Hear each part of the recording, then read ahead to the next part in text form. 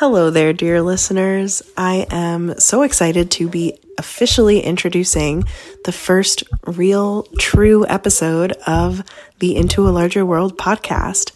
I am talking in this episode with Brandon Wainerdi, who is a friend as well as a really awesome creator with a really, really cool fan story.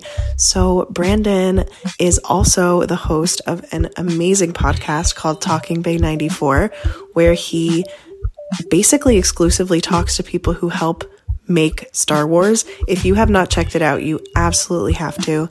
And he also writes for the magazine Star Wars Insider, a bunch of really, really, really great pieces. And he's been doing some wildly awesome stuff for StarWars.com. So if you go to the show notes for this episode, you'll find all those things linked so you can check them out after you listen to us chat about it a little bit.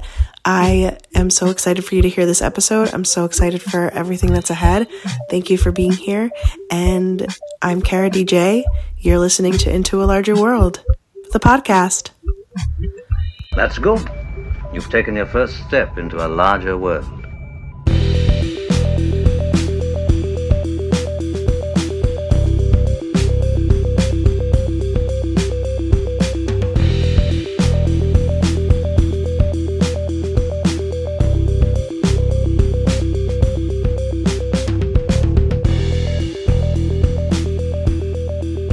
Brandon, thank you so much for being here today.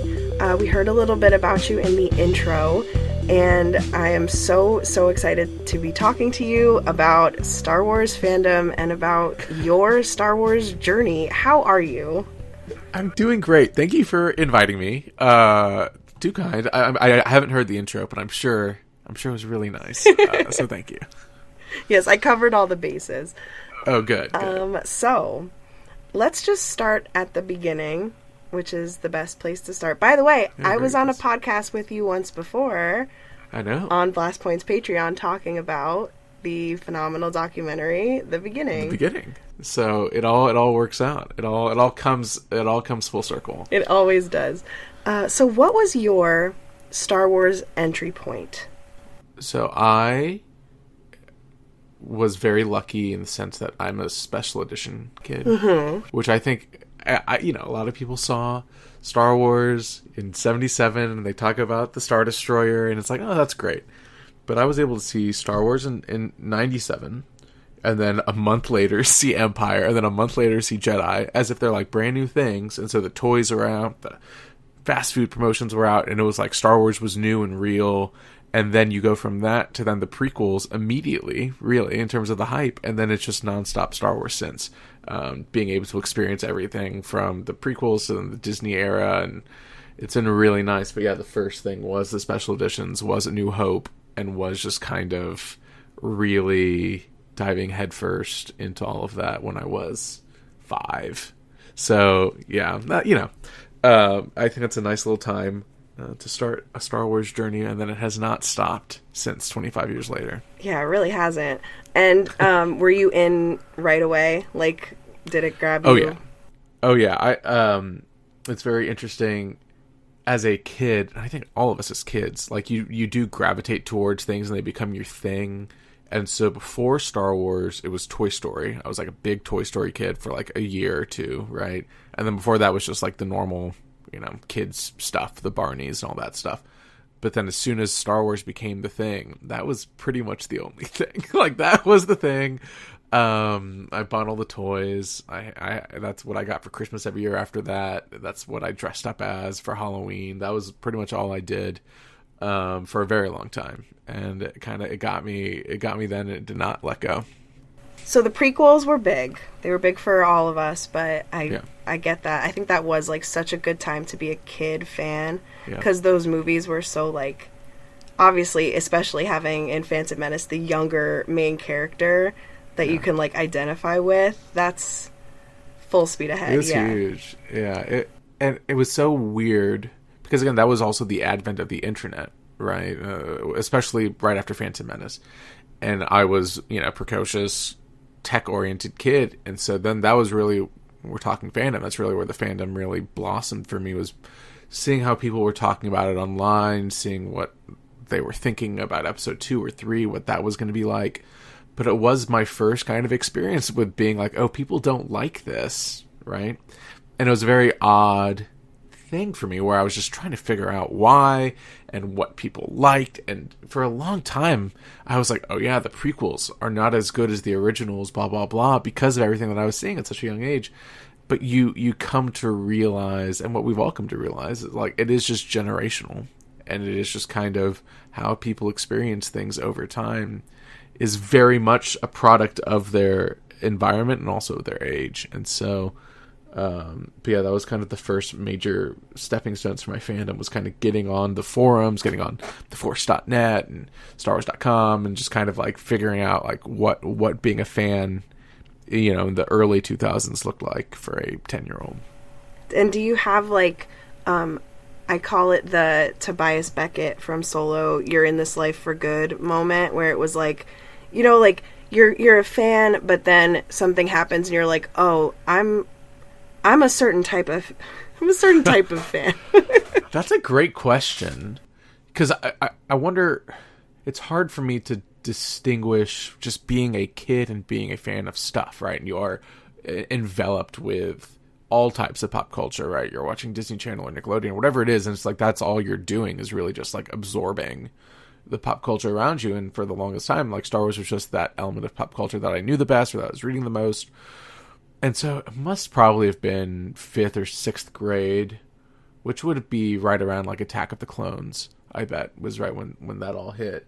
And that's probably when I was like, yep, okay, like now that there are more coming out and that I'm really spending all of my time reading these books and watching these movies and talking about them, and my friends kind of started to know me as like the Star Wars guy. And I think that's probably where it diverges, right? When you stop, because everyone likes Star Wars, right? Right. I went to an all boys Catholic school, right? 40 boys in my class. So you have to imagine that every single one of those kids was excited about Star Wars. You know what I mean? Like totally. It wasn't like, but then you branch off further and you're like, okay, well, I'm the only one reading the New Jedi Order. Like, okay, that's a little bit different than them. In a, you know, not a bad way, but just in a very different way in terms of how we were experiencing things. And I think that's probably once I started being around kids my own age who are also watching Star Wars, and I was like, oh, I'm gravitating towards this a little bit different than a lot of them are. I did have a few friends that were very much into it and read all the books with me, and that was very nice. A very nice thing to experience too, was having those first friends that were also kind of freaks about Star Wars. Yeah, it's good to have someone to share it with when you get into the real crazy. And did you go to any early celebrations when you were younger, or? I went to Celebration 4, 2007, Los Angeles, 30th anniversary of Star Wars. Is that right? Yeah, 30th anniversary of Star Wars. And I don't know how I convinced my parents to let me go, but we flew out as a family trip. My uncle was living out in LA, so we went and visited him, and then we went to Celebration a couple of the days, and it was crazy. It was truly insane. Because how old was I? I was probably, I can't do math on the fly. I was probably 13 or 14. But I saw Irvin Kershner talk. I saw Lauren Peterson talk. Like, it was just like, I was like, oh, like this is great. And it was just like so much fun. But I was also very lucky because Celebration was great, but I was almost spoiled because the company that put on Celebration is called Official Picks, or at least they put on the Autograph Hall, and they did it for the first few, and then they did not for a couple, and Topps was doing it, and now they actually, the most recent one, they ran again. In London, I think also in Anaheim, they ran it again. But Official Picks was based in Dallas, which is where I grew up and where I lived, and during the off years of Celebration, they would have what they called Star Wars Fan Days. And Star Wars Fan Days was pretty much a mini Star Wars Celebration, but at a much smaller venue. And they would bring in these crazy guests. It would be like Carrie Fisher, Ben Burt. Like, it was just like crazy, Robert Watts. Like, crazy people would come in. And that convention was 1 mile away from where I grew up, which is insane, at the Plano Center. Insane. And so I would go to those, and I did not realize how lucky I was to be that close. I mean, because like there were conventions all over the country, but like it was an official Star Wars convention. It is on StarWars.com for announcements and blah, blah, blah. And like they really did so much during those times. And one of the last ones I went to, I came back from college. No, I guess I was a senior in high school, And I made my friends go because that was the couple weeks after the Clone Wars movie had come out. And they were like, hey, for $30, you can get a Clone Wars poster, like a theatrical Clone Wars poster, the double-sided. And then we have the entire cast here, and they'll just sign it for you. And I'm like, okay. So that's like, it was like no one cared, and everyone was crapping on that, right? And then Dave Filoni came. Like, it was crazy. And so, like, I got everyone to sign it, and then Dave Filoni was just walking around. No one was bothering him or anything. But I reckon, and so I went up and asked him to sign my poster, and his wife was there, or maybe I'm pretty sure it was Anne, but whoever was there was so like surprised that someone was asking for his autograph. Like, it was that early on. It was so anyway, and I still have it. And he did a little sketch of Captain Rex, like really like crazy stuff. And again, 1 mile away from my house, so I'm extraordinarily lucky in that sense, because that's truly insane. That is a great example of like exactly why I'm doing this podcast, because I have never heard of that. Yeah, Star Wars Fan Days. It is you if you dig more and more into it, you'll be so surprised, because again, it was all officially licensed. There are the things that were there were so intricate and so specific. And the guy who ran it, Ben Stevens, is he now runs Drew Struzan's gallery in Flower Mound, which is again a fantastic place. Crazy times that really impacted me, because again, we've gotten to a point, and we can talk about fandom currently or whatever it is, but with conventions specifically, I grew up and I loved collecting autographs and meeting people and blah, blah, blah. But then as a kid, it was relatively attainable because it was $20 autographs, $15 autographs. And the lines weren't that crazy. The only crazy lines would be like if Carrie Fisher came, like, okay, yes, like this line's about to get nuts. But for the smaller people, right, you could go up and bug them for $20, and as a 12-year-old, that's all you want to do, right? And so it was a really fantastic time. That now the cheapest Star Wars autograph is like $100, $120. Like Ashley Eckstein's $150. She's coming to Austin. She's $150, and the line is still crazy. And like, I get it, and like, get the money, but it is a very different kind of experience now for a lot of fans. That again, I was very lucky, because like I went to that convention in October in Austin. We don't get that many conventions, surprisingly. But that one has a really great, especially Star Trek lineup, and my cousin loves Star Trek, and I was like, oh, that'd be fun for us to go. And, it's a bunch of the Next Generation crew, blah, blah, blah.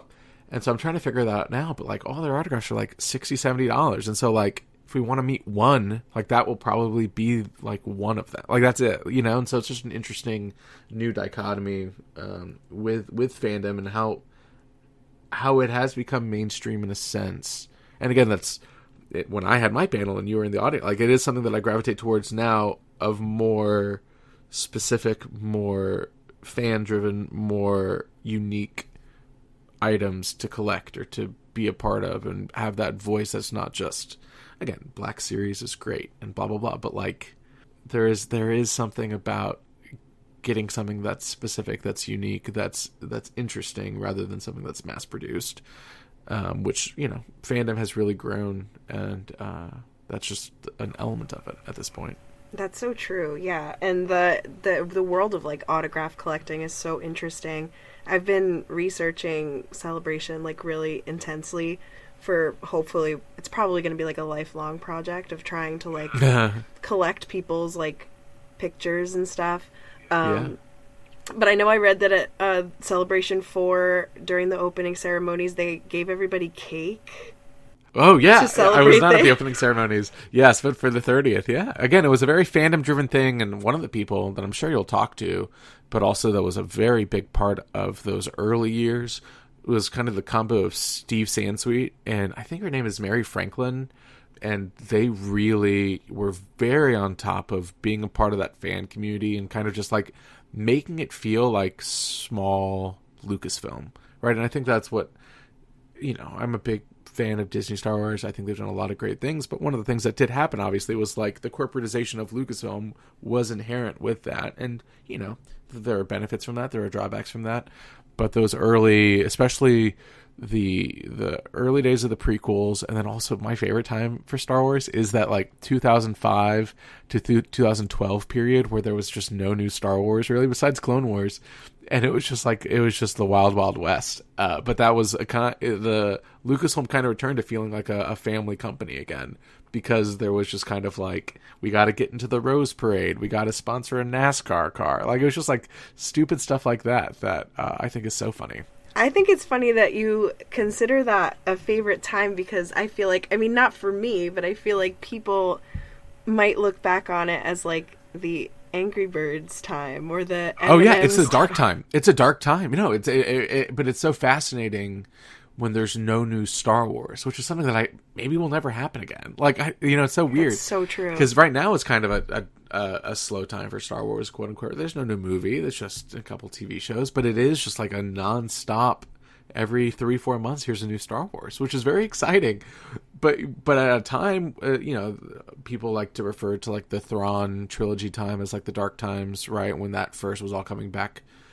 Before the special editions, and then that 2005 time after Revenge of the Sith is a very similar time, and how it was handled is very different. And I'd be very curious of how Star Wars would have progressed without the Disney buyout. Would we still be in that dark time, sort of? Like, would we still be just running around playing Star Wars Angry Birds? You know what I mean? Like, what would that have looked like?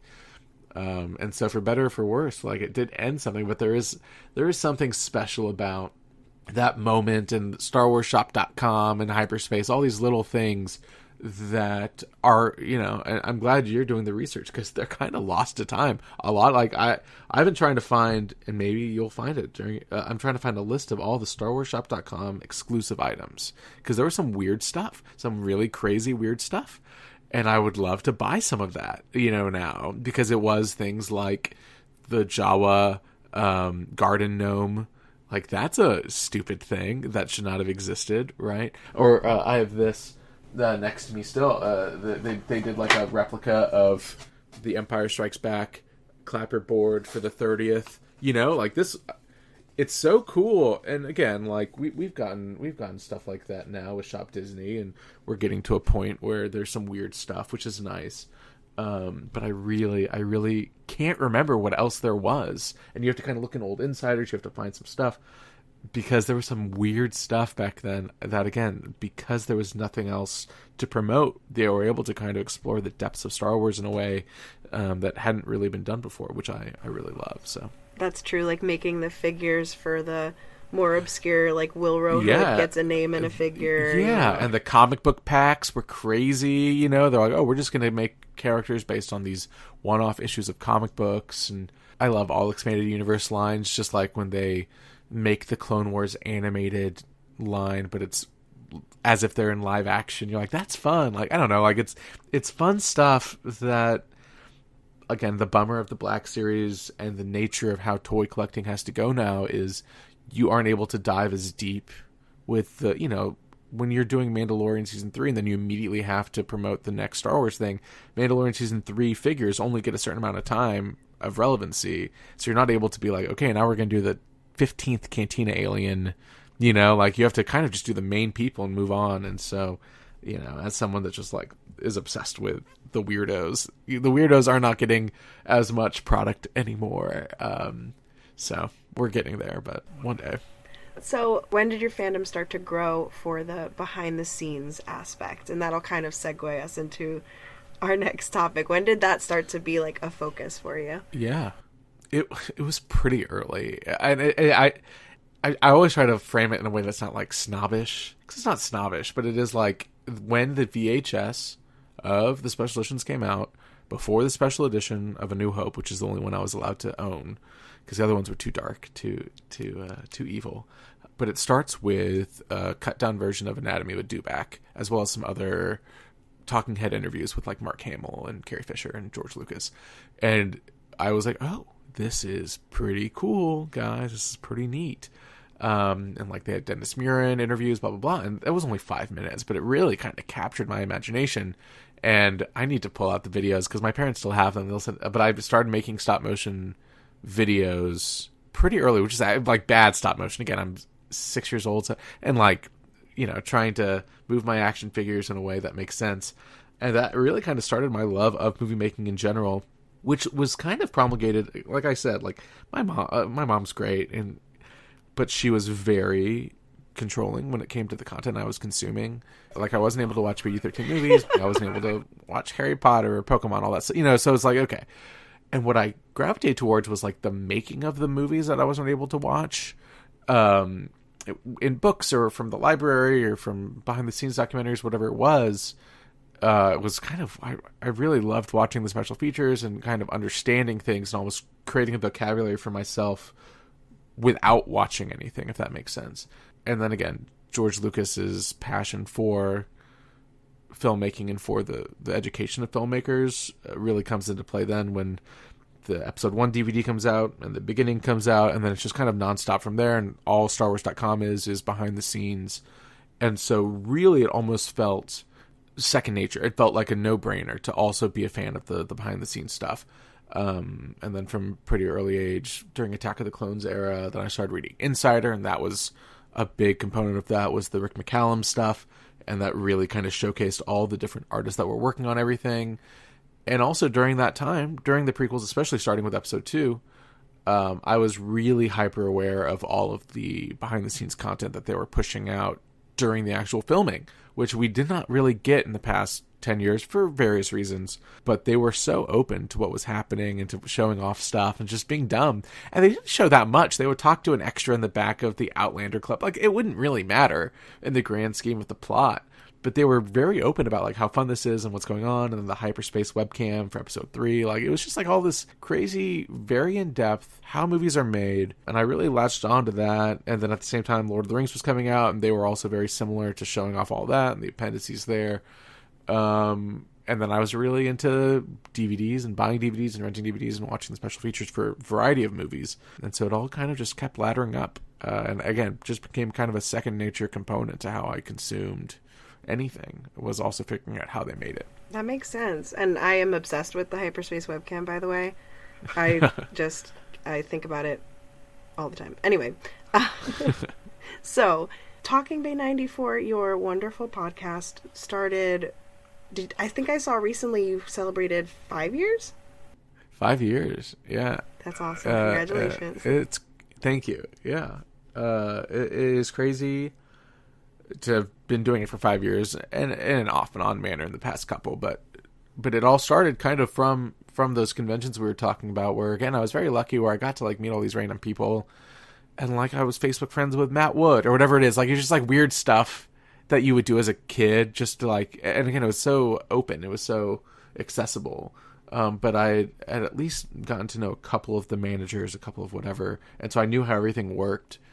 And after Last Jedi came out, I was like all high on Star Wars. Like I was like, okay, like Star Wars is back, baby. Like this is it. And I was like, I wonder if there's any Star Wars podcasts out there. And I've told the story, but I found Blast Points, and I listened to 50 Blast Points episodes within like 2-3 weeks, and I was like, this is the best. Like this is it. This is what I like about Star Wars. And during that time I was running a pop culture website with a buddy, and I texted him and I was like, hey, we should do a Star Wars podcast. And I talked through it a little bit, but then I kind of realized like there's a lot of Star Wars podcasts, and there are still a lot of Star Wars podcasts, and I didn't want to just kind of talk about the latest whatever, or speculate or talk about news every week. And so I was also really into, and I still really am into, like the Mark Maron's, the really in-depth conversations, and kind of going to that love of behind the scenes, and me kind of figuring out that there was a small space that got me excited. We kind of went for it, and I reached out to some people and did the first few episodes, and then have not really looked back since. So it's been a fun 5 years, which is crazy. Well, everyone who's listening to this has probably listened to your show, but if they haven't, I made a brief list of some of the people that you've spoken to.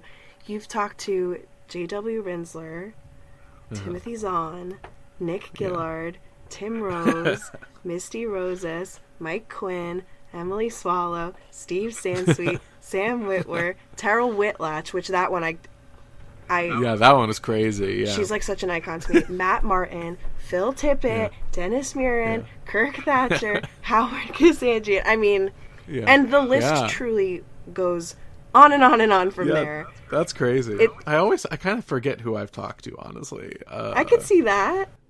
Because there's 150 episodes now, which is, again, I just talking frankly with you, it's like I don't know when to shut it down. Like, I don't, like, is there a time? Like, you know what I mean? Like, is there a time to stop, or is there time to just kind of do it whenever? Which is kind of what I'm doing now. It's like I only really post when I'm like interested enough to like reach out to someone. I think that's a sweet spot, you know?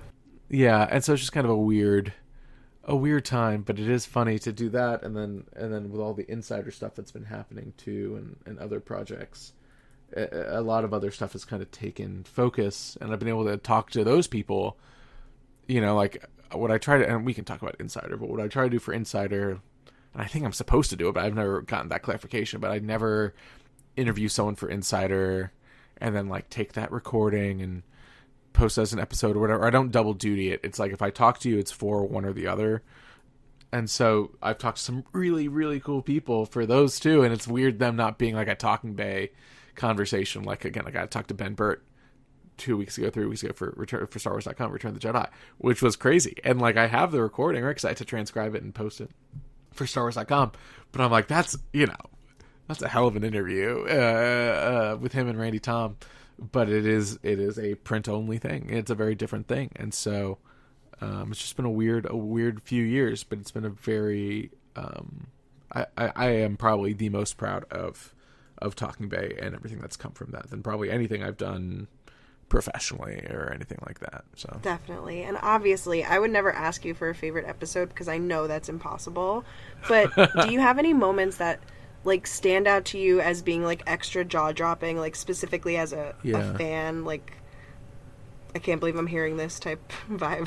You mentioned Timothy Zahn, and that's still kind of like, there's not a moment, like, because I don't think Talking Bay's ever like quote unquote made it, but Timothy Zahn was very early in the podcast. It was we had launched in May, and then me and my producer Jason went to Comic-Con in July for work. And during when I was going to be there, it was, I was there for a brand, and I had reached out to a bookstore in Dallas that was about to bring Timothy Zahn the next week to Dallas to talk about, I think it was the first Thrawn book, the first new Thrawn book. And I was like, oh, I'd love to interview him for whatever, to promote your appearance, local Dallas, let's do it. And he was, okay, I'll patch you in with Del Rey.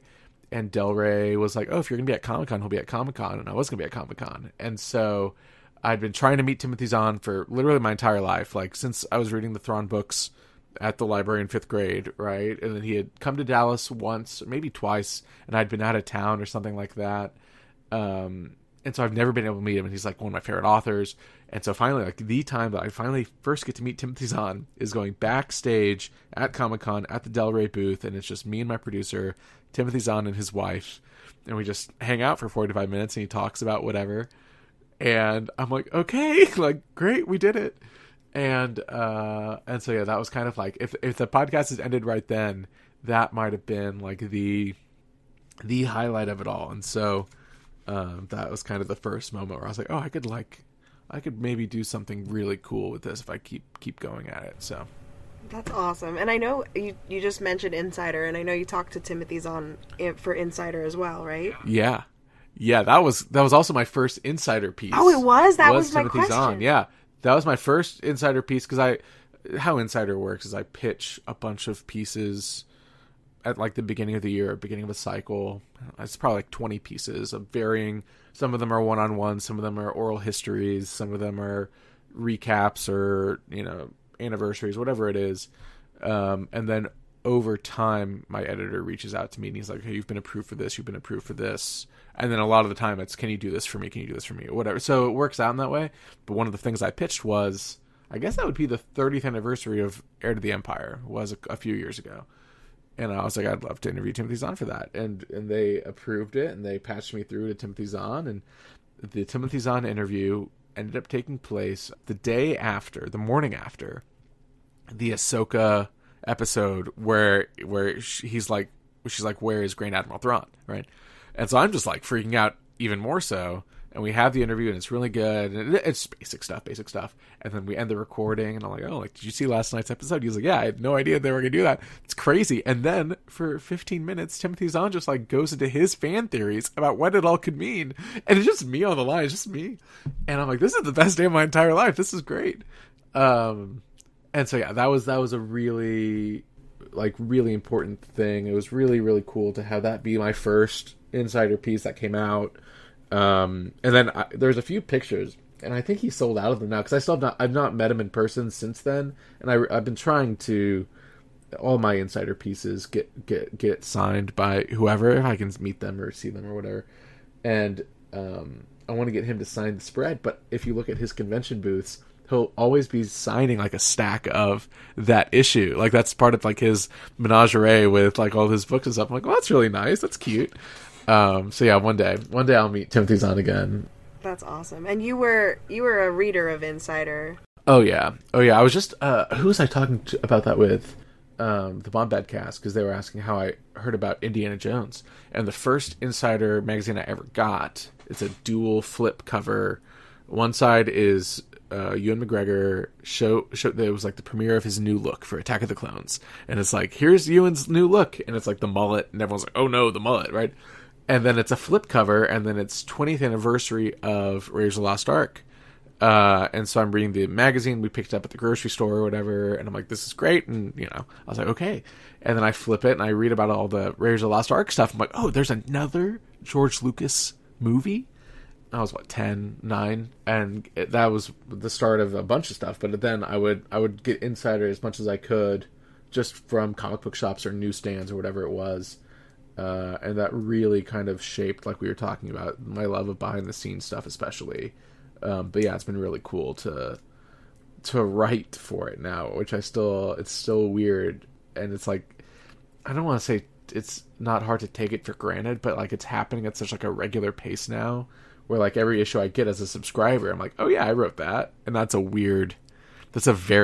truly odd thing to see, because I also write them like 6 months in advance, and I don't see any, which is how print publication works. And so I kind of forget about it. And then it comes in the mail. I'm like, oh yeah, I did write this like Twi'lek oral history and I interviewed 10 people for it, and it took me like, a month. Yeah, that's cool that it's here.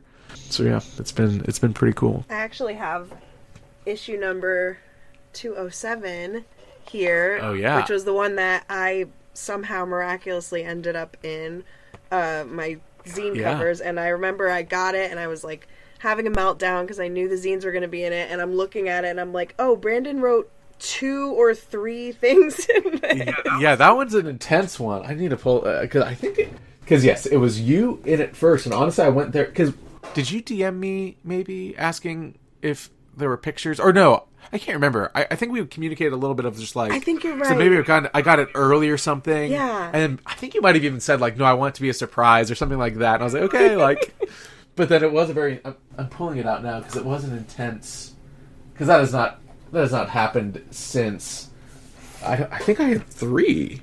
That was crazy. Did I have 3? That's too many, is the thing. That's a lot of Brandon in one Star Wars Insider.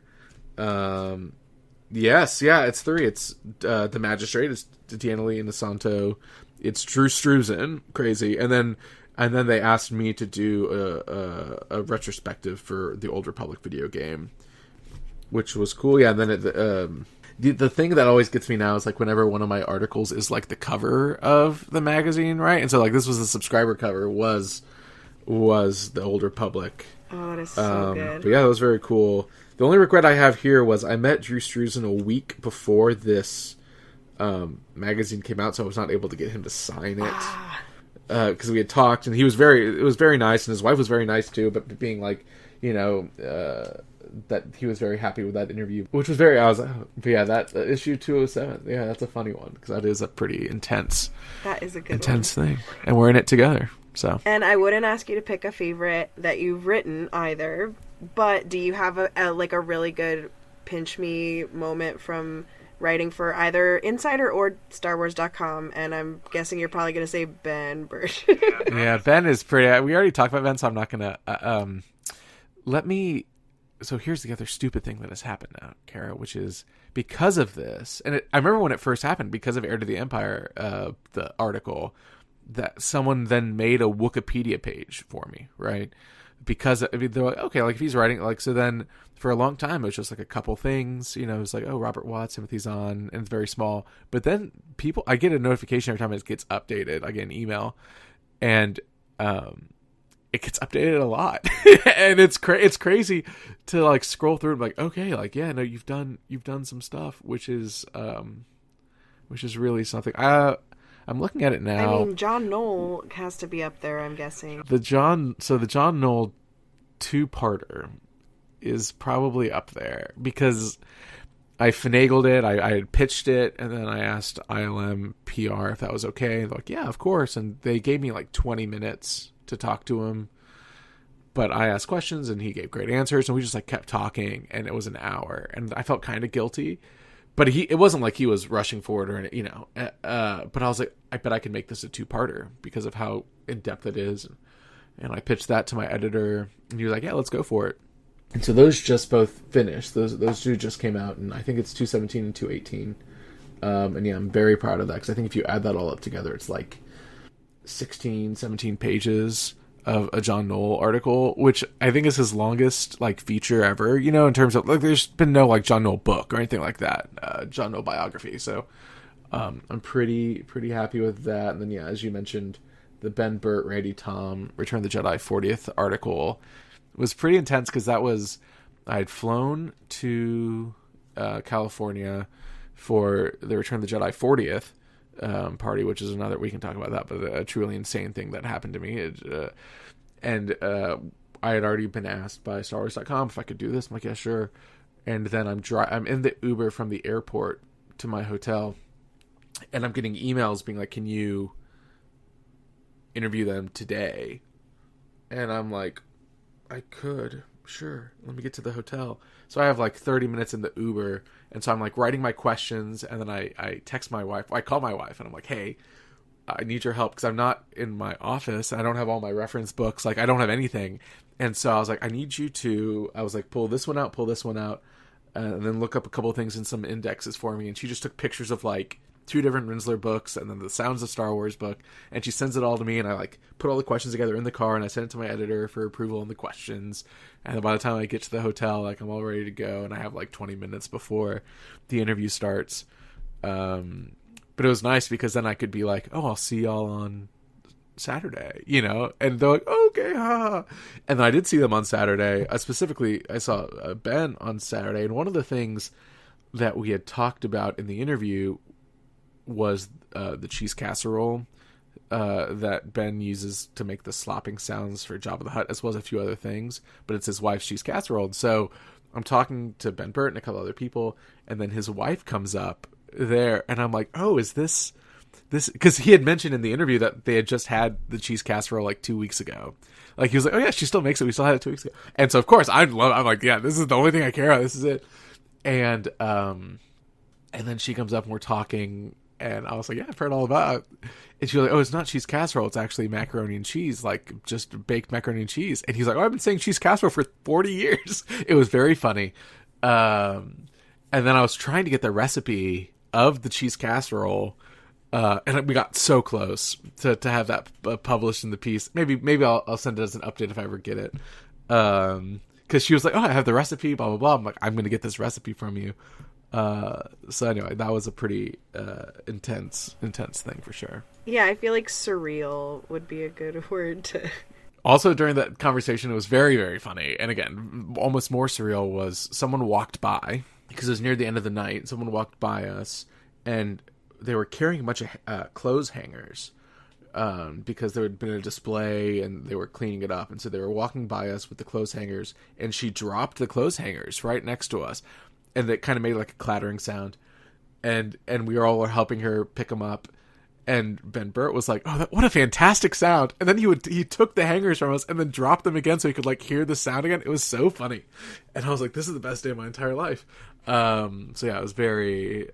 Again, I keep using the word intense, but that's probably the best way to explain it. It was very intense. That's like that's what my headcanon of Ben Burt is. So Right. It's great to hear that that's what he's really like. It was good. Wow. Moving on. How do we move on? Okay. So you mentioned you're collecting a little bit, and I definitely want to talk to you about your collecting. I was at your panel at Celebration London where we dug a little bit into your amazing eBay search history and saved items. So you're collecting, I also saw on your website that you collect like non-Star Wars stuff too. But as far as Star Wars goes, like what do you consider your favorite thing to collect for Lucasfilm Star Wars? Yeah, well, I mean, it's kind of like what we were talking about a second ago, where it's kind of more important to me now to collect things that are unique, things that are interesting, things that are more tied to the behind the scenes of it all, and things that I can kind of like sink my teeth into beyond just let me complete a collection, and so there are a couple elements to specifically my Star Wars collection. One is the books. I collect a bunch of the books. I like autographs a lot, and I'll get them signed by the authors, and then I'll also just like collect autographs in general. But very hyper specific. They have to be on a specific type of photo, or they have to be like it's awful. So those are kind of the main things. Like if I was at a convention or something that I'd be running around to do. And then the other major thing is just kind of random miscellaneous things that are related to like the making of Star Wars. So a lot of the crew merch obviously is kind of the joke now with all the Lucasfilm and Skywalker Ranch stuff. But anything there that kind of dates back earlier, or that again celebrates the people who actually made Star Wars. So like right now, the modern thing that I'm collecting right now is the Regal Robot concept maquettes, which are pricey boys, but are beautiful. Like they're truly maybe the best Star Wars collectibles ever made, period. And I can't believe I get to own them. Like I'm looking at them on my shelf right now. They're like, oh, this is the greatest. And so yeah, that's some of it. I feel like if I kept talking, I would think about more. I collect a lot of art. And that was the nature of me both collecting and then now that I worked for Mondo, and but I like original art. I like posters of varying capacities, not just like, again, the theatrical posters I love and I collect those, but an artist rendering of stuff is always very interesting to me about how people perceive Star Wars. And yeah, I need to start framing all of that, but I'm looking, next to me I just have a table of things I've not organized yet in terms of new items that I've purchased or that I'm trying to sell. And I've taken hostage of our dining room table that I just took up to my office so I could put it all not on the ground. And so I'm trying to see if there was anything interesting that I bought recently that would illustrate anything. But I think we covered it. I think we covered it pretty well. I know your behind the scenes and like source book collection is probably the thing that I covet most. Are you a completionist in that sense, like for the behind the scenes books and stuff? So I have most of the behind the scenes books. There's part of me that really loves the hunt, the art of the chase, because I can buy a lot of it, but I do like, again, the eBaying it, and I also love, it's half price books in Texas. I don't know if that is national, but it's like, secondhand bookstores and stuff, and I love that, and I love finding things there. And so a lot of the stuff, like, there's a few books that I might not have yet, but that I've kind of earmarked or that I've written down that I know are attainable, that I'd rather just like get in person. And then, because like really the only behind the scenes books that I do not have are like, you can buy them on Amazon or something like that, or it's what's the Dressing a Galaxy, Trisha Bigger is still with the fabric swatches, right? Yeah, well that one is because right now that's like a $250 book that I really shouldn't buy. If you add the fabric swatches, it comes out to be like $1,000. I don't know. Because again, I really love kind of the art of the deal and getting a steal on things, or like getting something that someone mislabeled or whatever. And so that's one of those that I'm just kind of always on the lookout for. And then yeah, the source books, I've gotten very lucky to have collected them at a time when they weren't as impossible to get. And they aren't impossible, quote unquote, but they are pricey depending on who's selling them and where you are. I definitely don't have a complete collection. I'm nowhere close to that. But that is a fun thing for me to just like always kind of be like, oh yeah, I can pick up one of these for $20 and keep adding to the collection over time and continue to, because they are probably that and all the, you know, big hardcover coffee table books are the two like things I reference the most probably in terms of just general Star Wars storytelling and also like how the story was told. So definitely, especially like the Taschen archives. I was like super hesitant to buy those just because of the price tag, but then when I did get them, I think I waited for one of the little sales, you know, but it's so usable, like for research and stuff, and not to mention it's stunning. But the prequel one, especially with that concept art, it's like it's life altering, you know. Again, talking about Tara Whitlatch, there's some crazy Tara Whitlatch stuff in there that I'd never seen before, and I was like, oh, okay, let's just ruin my life a little bit. This is crazy. So good. And do you have like a holy grail item, something that you are always on the lookout for, or is it kind of just like maybe something you haven't seen? I'm trying to think. I'm trying to think of Holy Grail. Because for a while, what did I just get? That was a Holy Grail. The Yoda hat, which you can see behind me, was kind of like what I was always looking for in that specific color in that specific year. And one finally popped up. I paid a tiny bit too much for it, but I still have never seen it since. So I'm happy that I did that. And let's see, what's my current Holy Grail? Sometimes I don't like to like spill the beans. That's totally understandable. No, but I'll spill the beans here if needed. Let's see. The thing that's really getting me now, right, is, you know, I'm very lucky to be comfortable enough in my job and what I have and blah blah blah that now I'm like, oh, do I start doing props? Like prop replicas are great, but like do I start bidding a little bit more on prop store stuff? Because, you know, if you can either buy 100 action figures or you can buy one, you know, real prop from a movie that you love, and we're getting close. I don't think it's this year, maybe it's next year. I will be in LA, and they are doing like you can go view the current auction at Prop Store's gallery, and I'm very tempted to like schedule a time just to go look at stuff up close, but I don't want to like even tempt fate, because I went through the whole catalog for the new one, and I'm like, ooh, like $4,000 for a Ralph McQuarrie drawing. Like, yeah, I could probably sell some stuff to pay for that. You know what I mean? It's like, no, that's a bad way of thinking. I don't need to be dealing with that right now. So that's so funny, because the only other person that I've talked to for the show so far is another collector, and he said his Holy Grail would be a screen used item. So that's funny. There we go. No, it's there, because again, like you can get Darth Vader's costume for a bunch of money, but you can also get like one Peruvian arrow from the beginning of Raiders of the Lost Ark for like $3,000. Like, maybe that's not terrible. Like, sure, you know, maybe. So that's kind of where I'm at. We'll see. One day, everyone will know exactly. Because that's the other problem with the prop store auctions. People would know exactly how much I spent on something, which I don't want people to know that sometimes. That's true. Yeah, you don't want to rat yourself out like that. Yeah. All right. So moving into the 4 questions that I'm asking everyone that comes on the show. I'm calling it the Fandom Final 4 because I'm naming everything as of now. So let's get into it. These are my 4 like favorite questions to ask other Star Wars fans. First question, do you have a favorite memory or an experience that you had being a Star Wars fan that will stick with you forever? Probably more than one, but like a favorite. Yeah. Well, it's funny you ask that now, because I'm sure the answer would have been different 2-3 weeks ago, but that Return of the Jedi 40th anniversary party was truly insane. And to give background to people listening, I somehow was invited to the 40th anniversary celebration party that was crew only invite. Kind of offhandedly when I was interviewing, and it all ended up actually happening. I actually got the invitation. I was like, okay, like let's actually do this, I guess. So I flew out and was able to go to Skywalker Ranch the day before, which is also, that was insane as well.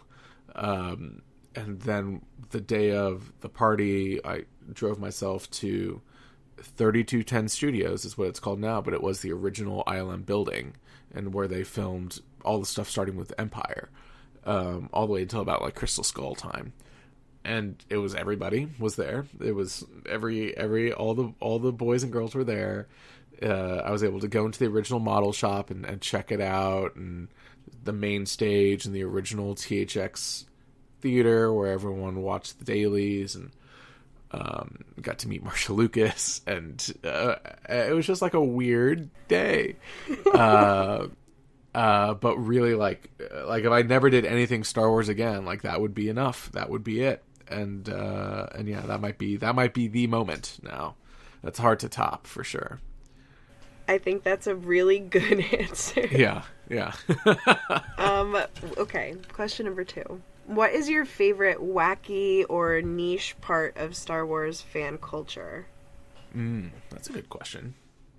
So again, it's not, the term glup shido got thrown around a bunch recently, and it kind of like, I was kind of like, oh, do I have any glup shidos anymore? Because like most characters are like pretty, people know, like Salacious Crumb is not a glup shido anymore. You know what I mean? Like everyone knows Salacious Crumb. And so again, I kind of go back to like the behind the scenes people of it all, because I love them. I love the crazy people who are trying to like screen match props and blah blah blah. There's all these incredible Facebook groups of people that are very into the minutia of Star Wars, which I love, and I really appreciate that, and I really gravitate towards that. Again, it's something that has been talked about to death really for 45 years, right? Like finding those angles of Star Wars is so important now, because you do then get to craft the new myth, the new storytelling, and also kind of like figure out exactly what you gravitate towards. And so it's all these little Facebook groups that I'm in that are like, oh, actually there's a really good TikTok account now that like the day after the Mandalorian episode will air, he'll be like, oh, if you want a $20 Star Wars prop, you can buy this cup that they used in the background here. I found it. And I'm like, you're a great guy. I love you. Like, what a pal. And I don't buy any of them, but it's just a funny, like, that's what I like. Do more. People should do more of that.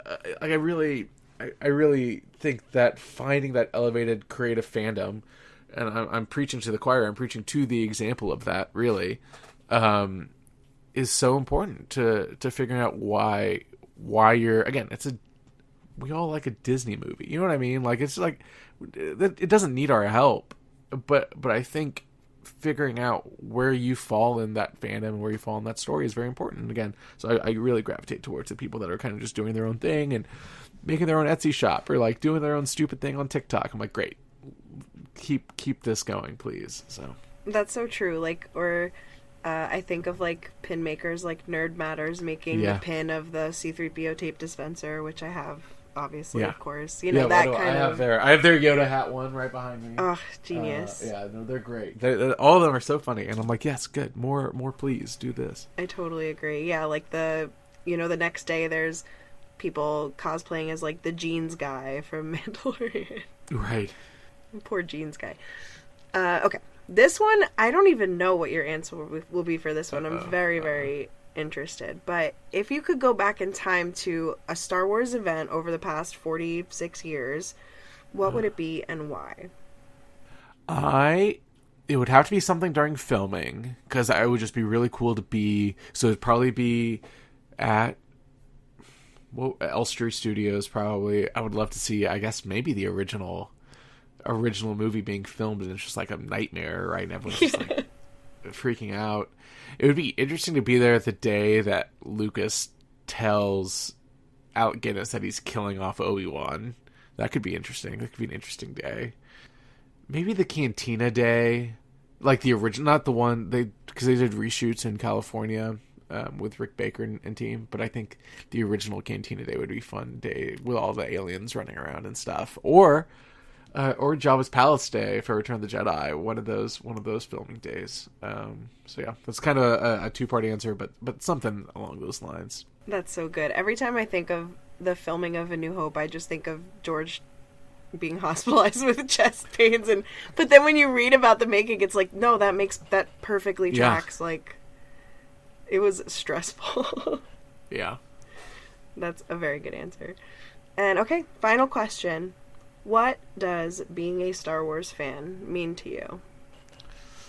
Oh, dang. I mean, really, at the end of the day, it really has been like the friendships that I've made and the relationships that I've had, and being part of a community has been very rewarding because that community has been so welcoming and so much fun. So, again, I gravitate towards the people that are weird like me about all of this, and that's very important to me, and also keeps me sane with a lot of the discourse and with all the talking. It's like, no, the people that just like Star Wars because it's wacky is what I love. And so I made some really great friends, you included, Kara, and it's been very rewarding in that sense to be able to have Star Wars be both a part of my life, but also like something that I can share with people, and reciprocate that. And so that's kind of it. And again, it's really provided me with some extraordinary opportunities that I never would have imagined, that I'm very, very lucky to have. Well, we are all proud of you. You're doing Thank great. You. I appreciate it. Thank you. And the listeners will be able to find links to all things Brandon in the show notes. Where can people find you on social media or follow you? Yeah, you can follow me personally, actually Brandon, anywhere, Twitter and Instagram especially, and then Talking Bay 94 anywhere, especially Twitter and Instagram, and TalkingBay94.com. So I just kind of run around, hang out, and then I'm in Insider every so often, and StarWars.com every so often if you want to read more of my stuff and some other projects to be announced. So. Yes. Well, thank you so much for coming on and talking to me. This is a big moment in my Star Wars life, and I'm happy to share it with you, sir. Oh, no. Thank you so much for the invite. And if I've not gushed enough, both publicly and privately, to what you do, it is probably one of the best Star Wars things that any fan is doing anywhere. So I'm excited to see what this next iteration is. Thank you, thank you, thank you.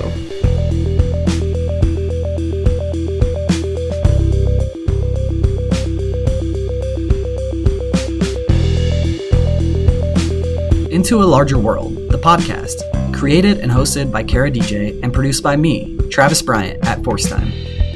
Follow the show on Instagram at Into a Larger World Project and support the show on Patreon at patreon.com/IntoALargerWorld. Have a Star Wars fandom story to tell? Send an email to intoalargerworldproject@gmail.com and you could be featured on an upcoming episode. Subscribe, rate, and review everywhere you listen to podcasts. Until we meet again, may the Force be with you.